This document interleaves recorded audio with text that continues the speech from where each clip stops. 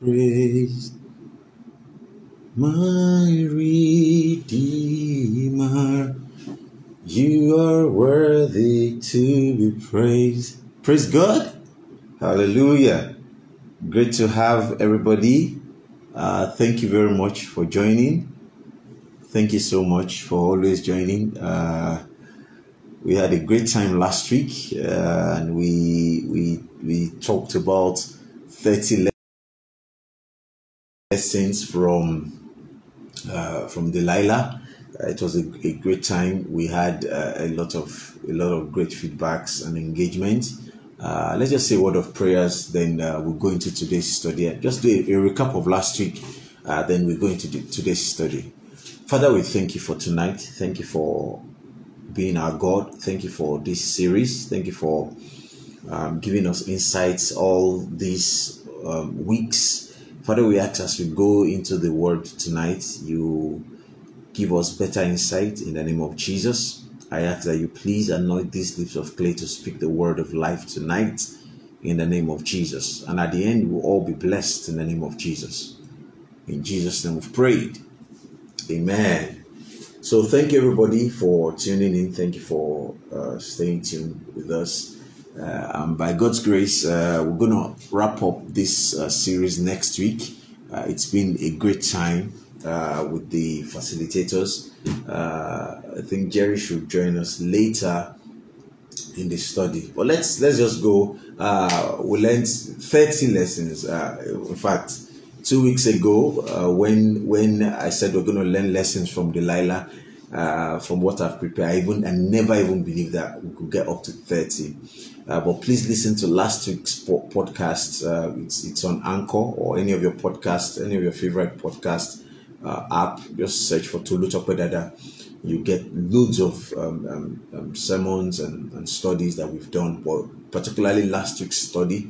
So please do take a listen. Do take a listen to that. Young couples, intending couples. I mean, young men and women. Please let's take a listen to that. We won't go so much into that. So now the 30 lessons we learned from Delilah last week. It overlaps on verses 6 to 15 of the book of Judges chapter 16. So that's where we learned all those lessons. And I promised last week that even though we're reading those things, we didn't really do the normal exegesis that we would normally do in all our studies. We didn't do it last week. So we're going to go back to that verse 5. Then we'll look at the lessons in those texts. So we're not just taking Delilah as a character now. We're taking the lessons in those texts. What Samson did wrong. He did quite a lot of things wrongly. And we'll see the reason why he did those things. We'll just look at lessons we also can take from that. So I'm going to read Judges chapter 16. I'll start reading from verse 6. Yes. So Delilah said to Samson, "Please tell me what makes you strong and what it will take to tie you up securely." Samson replied, "If I were tied up with 7 new bowstrings that have not been dried, I would become as weak as anyone else." So the Philistines rulers brought Delilah 7 new bowstrings, and she tied Samson up with them. She had hidden some men in one of the inner rooms in her house, and she cried out, "Samson, the Philistines have come to capture you." But Samson snapped the bowstrings as a piece of string snaps when it is burned by a fire. So the secret of his strength was not discovered. Afterwards, Delilah said to him, "You have been making fun of me and telling me lies. Now, please tell me how you can be tied up securely." Samson replied, "If I were tied up with brand new ropes that had never been used, I would become as weak as anyone else." So Delilah took new ropes and tied him up with them. The men were hidden in the inner room as before. And again Delilah cried out, "Samson, The Philistines have come to capture you. But again, Samson snapped the ropes from his arms as if they were thread. Then Delilah said, "You'll be making fun of me and telling me lies. Now tell me how you can be tied up securely." Samson replied, "If you were to weave the 7 braids of my hair into a fabric on your loom and tighten it with the loom shuttle, I would become as weak as anyone else." So while he slept, Delilah wove the 7 braids of his hair into a fabric. Then she tightened it with the loom shuttle and cried out, "Samson, the Philistines have come to capture you." But Samson woke up, pulled the loom shuttle, and yanked his hair away from the loom and the fabric. Then Delilah pouted. "How can you tell me I love you when you don't share your secrets with me? You've made fun of me 3 times now, and you still haven't told me what makes you so strong." She tormented him with her nagging day after day until he was sick to death of it. Finally, Samson shared a secret with her. "My hair has never been cut," he confessed, "for I was dedicated to God as a Nazirite from birth. If my hair were shaved, my strength would leave me, and I would become as weak as anyone else." Delilah realized he had finally told her the truth, so she sent for the Philistine rulers. "Come back one more time," she said, "for he has finally told me his secret." So the Philistine rulers returned with the money in their hands. Delilah lured Samson to sleep with his head on her lap, and he called in a man to shave the 7 locks of his hair. In this way, she began to bring him down, and his strength left him. Okay, I think we should stop there. Let's see how far we can go today before we go off.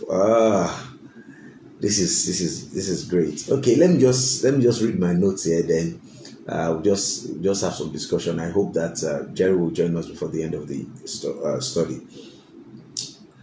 Well, she didn't just. We need to understand the art that Delilah put into bringing, into pulling this off. What will make you? How can you be subdued and bound? And if you look at the first 2 times, it was only the 3rd time that the Bible said she made him sleep. The first time, if you tie me up with this, second time, tie me up with brand new ropes, he was not asleep. So she carried out the secret right in front of him. What could make Samson, permit me to use the word stupid, to this extent? So now, the first time, maybe maybe lovers joke, or maybe he's just joking, tie me up with something that has not been dried. Second time, tie me up with brand new ropes, and he tied him up, and she wanted to prove if she has gotten the. Now the 3rd time, she made him sleep, and if you look at it, it's going gradually to the secret. So when you keep whining and dining with the enemy, there is. I do tell people that we can call the devil all sorts of names. I say the devil, I think I've said it here or on this platform as well. You can say the devil is a liar, the devil is wicked, is evil, is that. But I don't think we can say the devil is a fool, because the devil is not stupid. The devil is one of the most resilient beings. It keeps coming back. Even Almighty Jesus, after fasting for 40 days and 40 nights, and the devil came to tempt him, the Bible says after the temptation, the devil left him for a while. For a while. Not completely. So the devil will keep coming back. And if you keep whining and dining with the devil, even though Yoruba adage says if you want to dine with the devil, you need to use a long spoon. Why should you dine with the devil in the first place? I guess Samson was following that principle or in as much as my spoon is long, I can outsmart the devil. Sorry, sir. Prevention in this case is better than cure. Don't go near it. So she was pretending as if she just wanted to satisfy her curiosity. I just want to know. I mean, you know everything about me. Can I know everything about you? Which, in all fairness, I mean, young people here, you I mean, you guys, I mean, everybody have, a lot of us have done it. Don't let me say everybody, because some people are so straight and things. Lovers game. You know everything about me, and I don't know something. I don't know things about you. What are you hiding? And I'll go to that, because that's a very, very crucial weapon. I don't know if after this lesson you need to really be careful of those who you confess love to, or who confess love to you. So she just wanted to be. She was just being curious. That's what Samson probably would have thought. She's just being curious. She doesn't mean it and things like that. So she just wanted to satisfy her curiosity. So number one, let's just look at the arts by which she puts into this. Number one, she urged him very much, and of course told her those three things. And verse 13, came nearer the matter than anything. I mean, that was when it keeps going. Now, number 2 point there is like, in making all these experiments, it is hard to say whether they appear more towards Samson's wickedness, or Samson's weakness, or Delilah's wickedness, because even me, I'm guilty of this. I've yelled something that is stupid. So could it be because he's weak, or the kind of women he chooses, who are easily manipulated, and those women can in turn manipulate him, or the wickedness of Delilah? Could something just be because the Bible says, remember that the Bible says he was in love with Delilah. At the beginning of this story, he was in love with this girl. So could it be he was just being a honest lover, or was just being in love, or the wickedness on the other side of his lover? So, for people that are just joining us, we've said at the beginning of this chapter that Delilah was not a Philistine, definitely, because the town she was not under the province of the Philistines.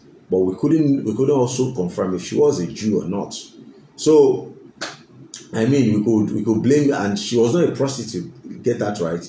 The guy was just in love with a lady in a town close to his own town, because the town of Delilah was close to the hometown of Samson, and so it could be both, or one of either. Apologies. So it could be both the fact that Samson was weak in terms of staying on his will and decision, and it could also mean that Delilah was quite a wicked lover. So could anything be more wicked than her restless and unreasonable importunity with him to discover the secret, which she knew would endanger his life? Do you understand? So let's come from the side of the wickedness. Maybe we'll address Samson's carelessness and stupidity later, and weakness later. But the carelessness, the wickedness of Delilah now. You know that this thing you are asking for, the reason you are asking for it, the man that claimed he loves you and is just going to, just loving up on his own. You know that this thing you're going to do to him is going to endanger his life, is to kill him, is to, maybe not to kill him, but at least is going to endanger his life. And you kept devising means. See, when the Bible says, do not be unequally yoked with unbelievers, the kind of negotiation they will be doing with an unbelieving spouse. Someone will come and just say some things to your ears and will believe. Someone will come and just manipulate you here and there, and you will believe, and you will go by that. Do not be unequally yoked with unbelievers. This is This is very, very, very epic in this lesson. She knew what she wanted, and she knew that this is going to endanger the life of this guy, and she kept using all tricks, all manner of tricks and co to get him to release it. Now, on the side of Samson, would anything be more weak or be weaker than him to continue to parley with one who he could see from his eyes that this girl doesn't mean the best, doesn't have the best interest or my best interest at heart? What could be weaker than that? Do you understand? And this is not just for men. I mean, it's for both genders. You know that this relationship is not like, this is not, this guy, this lady has no interest, none of my best interest at heart. And a number of us, I mean, if you've been pastoring for a while or you've been leading fellowships, even on campus, you will have seen ladies who are in vividly abusive relationships, and you even do all you can to save them from that relationship. They will still use their hand to carry their blood back to those people. I mean, so we could see things that you know that this person does not belong here. Yet, what happens? You will still see them piling up. Don't worry, it will change. Don't worry, it was a mistake. I know, it will change. I guess probably Samson was trying to be a converter, like some of us, sisters or brothers, dating in a relationship with unbelievers. I said, no, I'll convert him. He will change. She will change. Maybe that was what Samson was trying to do. Oh, no, don't worry. I'll convert her. I have So, in my own opinion, that is massive weakness. You keep going. Okay, thanks, Tola. I think Delilah's drive is a bounty placed on Samson. Yes, the drive. Thank you very much for that comment. The drive, the kind of things that will drive an unbeliever is not the same thing that will drive a believer. The kind of thing that an unbelieving spouse will hear and will trigger them is not the same thing a believing spouse will hear and will have the same reaction. If it was a spouse that is contented with whatever they have, 1,100 pieces of silver from 5 people, that's 5,500 pieces of silver, will not be a thing of, will not be anything. If someone is contented, so that's it. Don't be unequally yoked. That's just it. They are not supposed to be together in the first place. So he did not completely quit the chamber with a resolution never to come back into it. No. That he should not lay his head on the lap out of which he had been often roused with that same alarm. The Philistines are upon you. The same thing. She kept, do you understand my point? And you will still carry your head and come and lie on that same lap. And she keeps telling you the same phrase. The Philistines are upon you. The Philistines are upon you. And your brain will not, no. I mean, no. This is, I think this was when Maga started. For those of us who are not from this part of the world, apologies. I don't know how to interpret that. I mean, so this girl just took away his heart and his brain, not just his heart. I think his brain was not connected to his heart. I mean, she kept using the same phrase, and none of it registered in your head. The Philistines are upon you. And it got to a time, the Bible says she tormented him with her nagging. The first one too did the same thing with nagging. So nagging brings men down. For ladies who are taking after Delilah in nagging their husbands or their spouses, men too nag. For naggers in the house, I don't know. Maybe if you're in a relationship with a nagger, I don't want to prescribe anything. But stop nagging. She nagged herself. And let's look at the things she said. And that was what made it. The Bible says he told her his heart.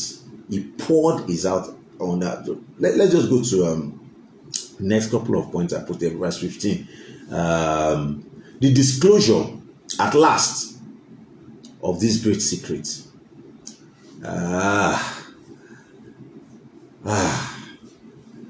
So, number one, yeah, she teased him. She nagged him that, oh, and look at it. Look at this. She used a weapon that a number of us use against each other. How can you claim you love me? How will you say you love me when you will not tell me this thing? Passionate lovers, please, if you need to write this down, write it down so that some people can hear it. Passionate lovers cannot bear to have their love called into question. Because, I mean, he claimed he's in love with this babe and he's a passionate lover, because you can see, I mean, from his temperament, you know, he does things with passion. So he cannot afford to have his love called into question. So he let go. That's it. He let go of the guard. He's been on guard. But immediately the babe used that, immediately the lady used that final tool on him. How can you claim you love me when you don't talk, when you didn't say this to me? So, passionate lovers will rather do anything. They will do anything rather than the sincerity of their love be suspected. Well, I wouldn't say you should not be a passionate lover, but just be in love with the right person. Not the person that will be using that same thing against you. You know, a lot of people are in wrong relationships, wrong marriages. If you're in a wrong marriage, the Lord will deliver you, the Lord will help you in Jesus' name. But you are in a marriage that the kind of quality you have, I mean, it's what some other people will literally die for. And that is the same quality your spouse or your whatever is using against you. This man will love with his whole heart. And that's the same quality, that's the same thing Delilah was using against him. The Lord will deliver us in Jesus' name. Okay, so she continued to taunt him, so she continued to taunt him. Now look at this. This is another place why I blame Samson. After she has told you 3 times that Philistines are upon you, now she now starts vexing you. She started tormenting your life. Why not leave? I pray for someone here. You're in a toxic relationship. The Lord will give you strength to leave. Leave. You understand? The babe, she has shown you that she doesn't have your best interest at heart. She has shown you that she can kill you. Then, because you didn't tell her the thing that will make her kill you, she started taunting your life. And you still did not gather strength to leave. So, Samson had strength, physical strength to conquer enemy outside. He doesn't have the strength to conquer enemy inside.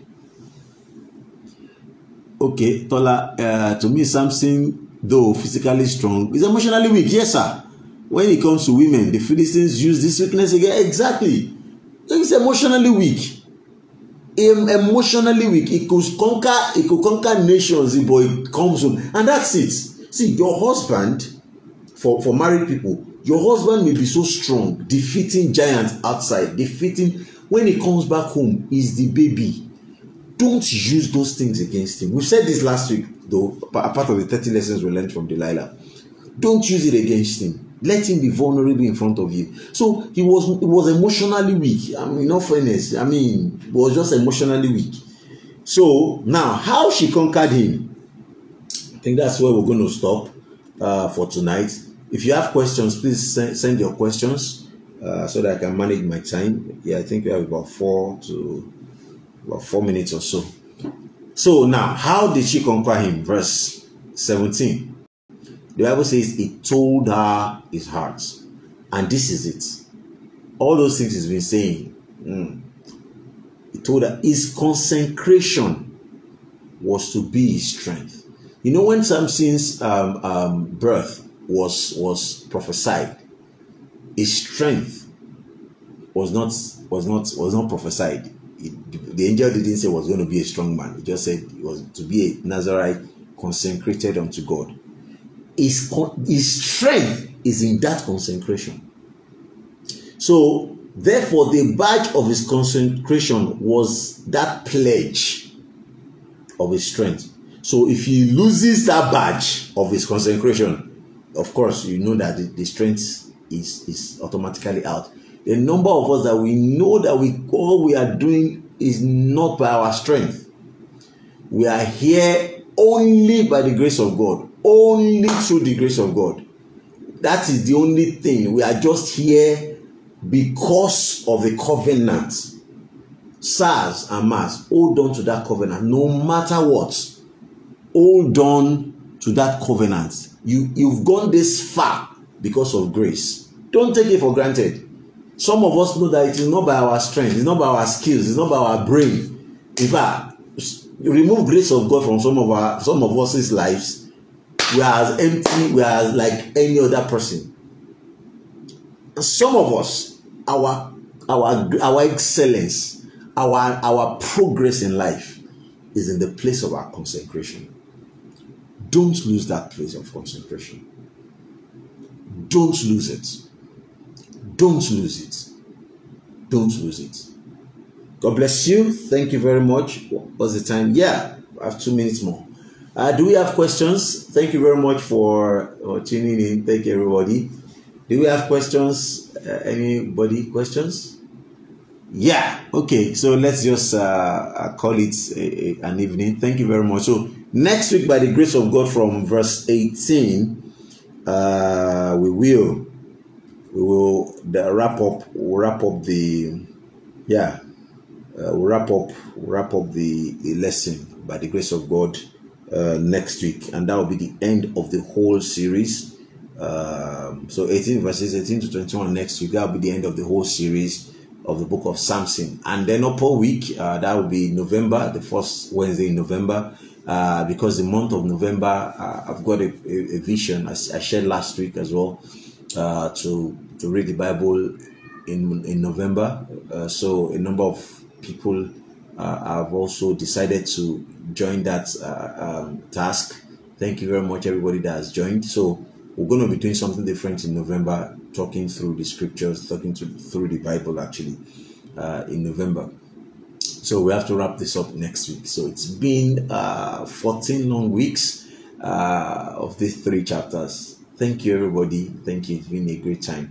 Let's just say a word of prayers. Father, Lord, I commit everyone here under the unction of my voice into your hands, Lord. The grace, the power to always keep our consecration, never to toy with grace that is keeping us, never to let our success get into our heads, never to ever imagine that it is by our own strength. Father, give us this grace in the name of Jesus.